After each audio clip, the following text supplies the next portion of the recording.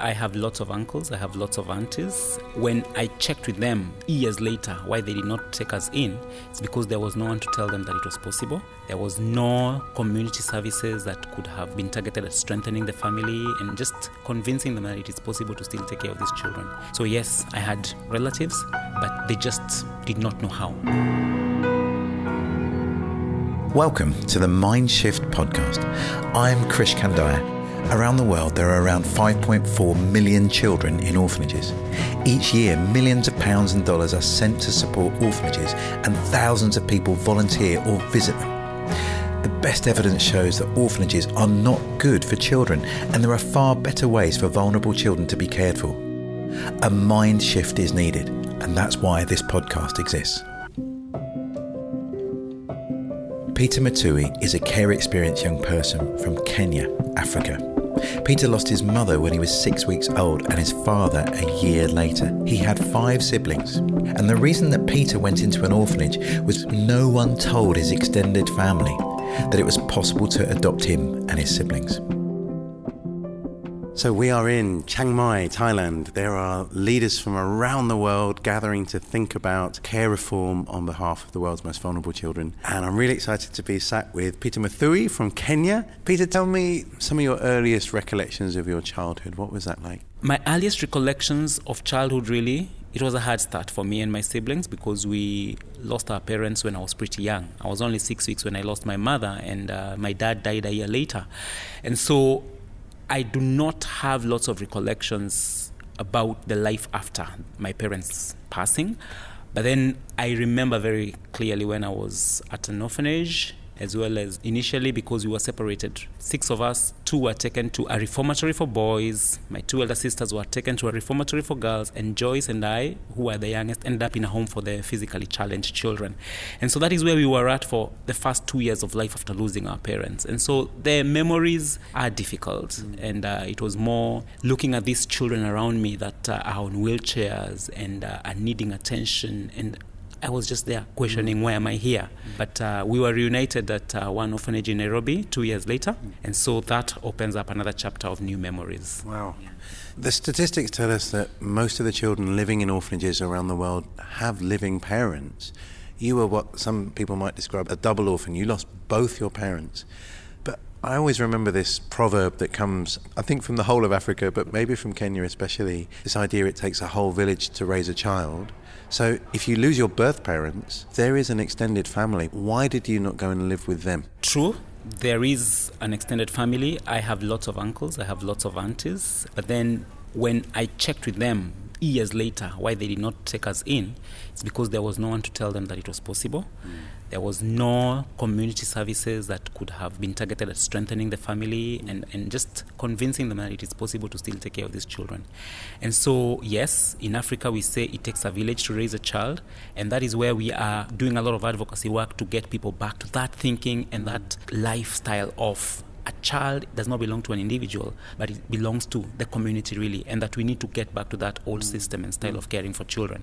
So yes, I had relatives, but they just did not know how. Wow. So it seems like there was a time when it would have been the most normal and natural thing in the world that if your parents were to die, wider family would have stepped in to care. And then maybe through the intervention of institutions and orphanages, that valuable part of the culture seems to have been forgotten or lost. And now you're saying there's a need to kind of refine that again. Is that right? Sure. There is need to refine it because the proliferation of orphanages has sort of given this message to the society and community that, there's a simpler, easier way. Children can be educated, children can get sponsorships. But then they're forgetting that childcare and upbringing of children is not all about food and education and clothing, that we need the software taken care of, because a lot of orphanages focus on the hardware. So what about the emotional attachments, the connections with, in relationships, consistent caring adults around the child? Those are really the building blocks for children, yeah. I find it really difficult. There's a kind of dissonance in my experience of this sector. In the West, people are very mindful of the software. That if it came to the care of their own children, there is no way the average British family, if both parents were to die, that these children would end up in an orphanage. People make provision in their will that aunties and uncles or grandparents would raise children. But when it comes to the rest of the world, the West doesn't make that connection. As someone who's experienced it from the other side, how does that make you feel that so much money is coming from the West, yes, in a kind of well-meaning way, but in ways that actually might be deconstructing some of the local software that would have allowed someone like you to grow up with your aunties and uncles? It is quite an unfortunate thing, and considering the amount of money that is coming from the West to fuel the orphanages, operations, and their continued work with and for children. But then I always like looking at it from an outcomes perspective. What are the outcomes of this kind of care for children? And when I think about my own brother's suicide after leaving care, when I think about the dysfunctions in my elder sister's marriages and family situations, when I think about children that were very bright academically, but that did not really work for them. And so I look at it from a perspective of we need to look at it from an outcomes lens and see what are these orphanages churning out. And the reality on the ground is that it's unfortunate that misfits, societal misfits, are what is coming out from this orphanage. There are very few children that actually make it to tell the story. And so my challenge is really to the West, just as you focus on the software, on your families and on your children, could you consider that as well? Because the emotions, the connections, the love and the belonging, those are the things really that count for children. Peter, you shared some very powerful and tragic outcomes for some of your siblings. Why do you think your story proceeded differently? Krish, my story took a different trajectory because there was a caring adult that cared to listen to what I needed. And I had just finished my high school and I had gotten instructions from the social workers not to go back to the orphanage, but to keep away and stay at my uncle's place. But for some funny reason, I ended up back at the orphanage because I was taking back school books that I thought would be needed by another child in the coming year. But then this adult that spoke to me asked me questions and asked me what I needed. And that was a very rare opportunity that someone, for once, wants to hear my perspective, what my needs are. And truth be told, it changed the entire life course for me because she told me, don't go back to your uncle's, I'll get you a place you can go work for a pay. And that was to me such a great opportunity because I learned little things like budgeting skills. I learned how to engage with customers, how to serve. And from that time on, it's been no stopping. That's a very powerful mind shift, actually, in that a lot of the times donors and visitors and supporters of orphanages are thinking they're doing good to children, but without actually asking the children what they want. Is it too much to think that most children in orphanages actually would like an ongoing family rather than living in an institution? Definitely most children in orphanages would like an ongoing family. They would like to identify with a consistent, caring adult that checks on them, that asks them how they're doing, that connects them with mentors for life. And that is a desire for each and every child. I had that desire when I was growing up, and that person who came to teach us music and was only there once a week, but the fact that she gave 2 hours of her time to be with us and taught us the Word of God, those were really special moments for me, and I wish that they were prolonged because we were 30 of us to 2 carers who worked in shifts, so it meant there wasn't any attention we would get even when we were going through difficulties. And so the desire and the cry for every child in an orphanage is to have a place where they belong, a place where they are called by their name, a place where they have love and they can also speak. And so we need to give children their voices back. So help me. So I say this to some orphanage leaders, some people that run children's villages, and they say, oh, Chris, it's all very well that you want children to find families, but this is just impossible in Africa. It's naive to think that this is doable. There are too many children. The systems are too broken. It's better that children live in an orphanage than they're on the streets. And what's your response to people that say that? The people who say it cannot be done need not stop those who say it can be done, for a start. But then they need to, first and foremost, talk to these children. Talk to them to hear what their needs are, because children know what they need, and then look at ways in which you can meet those needs for the children. And so I choose to look at it from a very positive, hopeful lens and say there's surely a future hope for these children, and their hope and expectations will not be cut off, as Scripture very well puts it. And for those that are the naysayers, they are doubting, thinking it can be done, it is a zone that is a very comfort zone for them, and they need to actually be challenged to exit from that zone, because there is huge potential for this to work. Yes. So it's a mindset shift or change, and they need to just change their paradigms. We need to look at it from a systemic lens as well, where we bring people together, from leaders in churches to the orphanage directors and managers themselves, to the leaders in communities and governments. Have this conversation jointly to see how can we collaborate to make it work for the children. I've been trying to think about how we can bring that mindset shift in those that are currently running orphanages. And in one level, there's so many barriers, because many people have given their lives to help orphanages, and to hear that their life's work might not actually have led to the best outcomes for children is very hard. And so then we almost build up a confirmation bias that I can't hear the criticism. So I've tried to speak to some of the directors and got so far. I wonder whether the education might need to come from the donors instead. I've seen donors have a mindset shift. So for example, in the UK, we often host many choirs that have come from orphanages, and they'll have maybe 6 months touring, maybe 5 or 6 different events a week. I heard of one choir where the youngest child was 6 years old, away from consistent caregiving for 6 months, every night in a different host family. Every night the choir would sing, and it would be beautiful, but they would also tell stories of their childhood and why they're not living with their families because of bereavement, which seems to be reliving trauma. For many people looking at that, they just see child exploitation. And once they see child exploitation, they don't want to welcome a choir, and they definitely don't want to be supporting an orphanage that's sending people. So what do you think in terms of that mindset shift? Are we more likely to see it from the donor perspective rather than those that are currently running the orphanages, or have you had different experiences? Without a doubt, the donors have quite a significant role to play in convincing the orphanages they support to actually change the way they do things and change the way they care for children. And a lot of orphanages will listen, because if at all the money that you use to run the orphanage, there is threat that it may actually be cut off if you continue doing things a particular way. Many of them actually have to listen.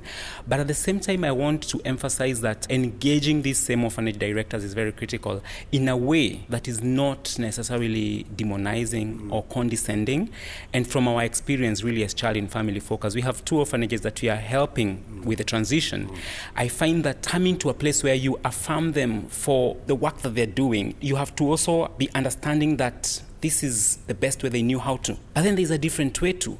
And so when you come with an approach of being a friend, wanting to journey alongside them, wanting to be the listening, the caring partner in seeing this dream realized, we feel that they are more receptive to it. Otherwise, yes, donors have a role to play, but at the same time, we who are championing family-based care for children need to change our attitude in the way we approach them. That's very gracious. As someone who's been on the receiving end of maybe not a great way of caring for children, that you still are generous in those that are, in a well-meaning way, continuing on in that way. And I think you're right, that is more effective. For me, the best case scenario is not just that money gets turned off, but that money gets redirected towards family-based care. And if possible, as you're seeing maybe in your work, that orphanages are converted into family reconciliation or reunification centres. So almost, in the Bible it talks about how swords are turned into plowshares. Maybe orphanages can be repurposed into reunification places. Oh, definitely. There is a role for these same orphanages and the directors and the staff therein in the continuum of care for children. And many of them feel threatened that their sources of livelihoods will be cut off. Many of them have very well-meaning concerns for the children that they are taking care of presently. And right now, my biggest pain and concern really is about the children already in the system. Yes, we have the gatekeeping conversation of preventing those that are at risk of coming in, but what about the ones who are already in the system? Who is talking on their behalf? And you find that a lot of these orphanage directors would be more concerned about the ones they have under their care. In my own upbringing and story, you find that we had relatives. We only saw them thrice a year. Bottom line is there was no relationship. The fact that we were taken from their care when we were pretty young meant that there was a bond that was cut off. And so it takes time to build that bond back. So even for the children themselves, ending up being accepted in those families is not the easiest of things.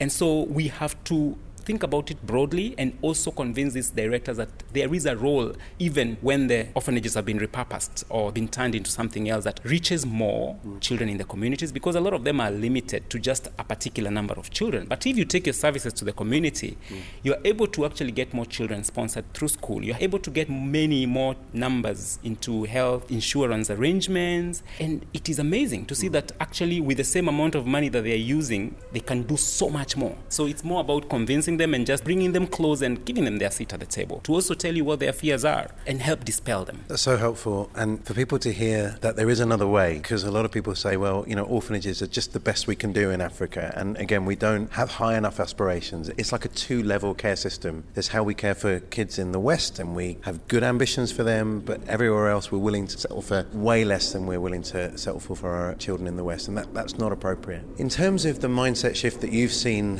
happen, what are some of the biggest challenges? So when you're talking to Western donors or pastors, what are some of the biggest challenges you've seen in changing people's minds on care reform? Some of the challenges of changing the mindsets is more when the leadership, for instance, is not right. The leadership either in the respective countries where these conversations are happening. And just like John C. Maxwell says, it rises and falls with leadership. And so it means the government has to lead right.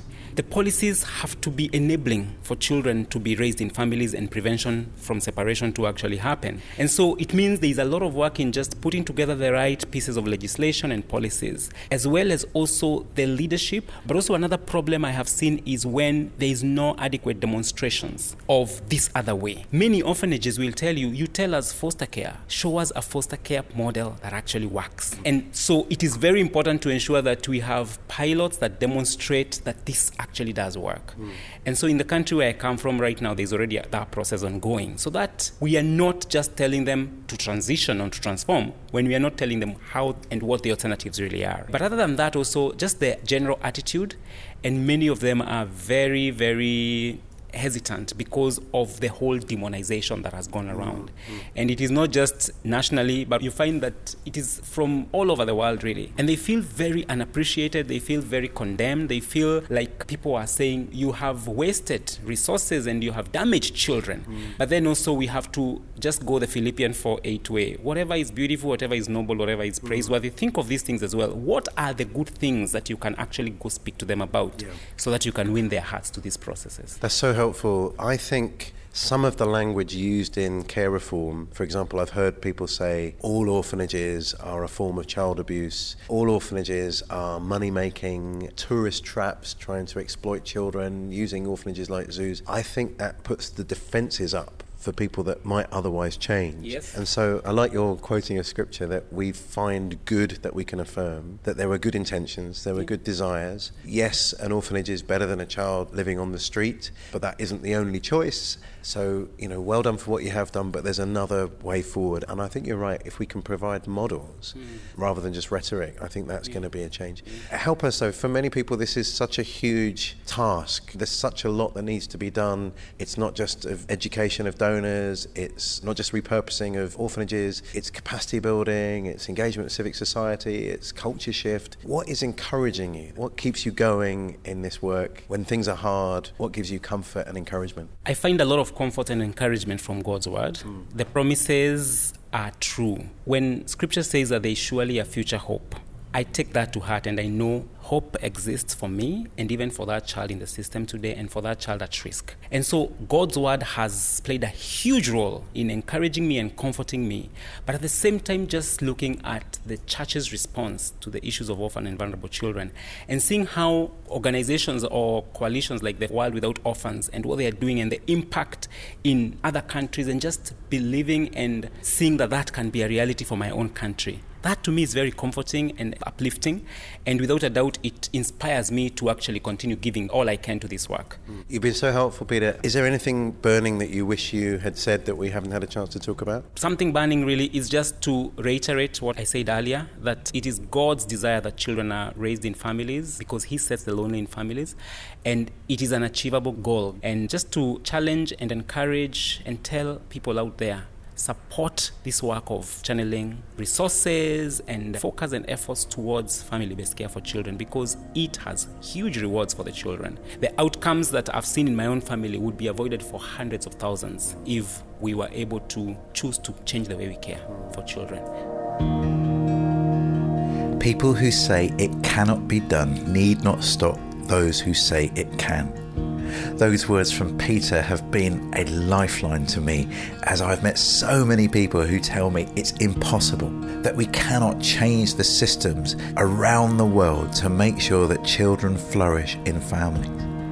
Peter is an inspirational figure, and he challenges us all, no matter what our circumstances in life, to pursue the best, to make sure that children have families to flourish in. That's why we started the Homecoming Project, and we'd love for you to join our homecoming journey.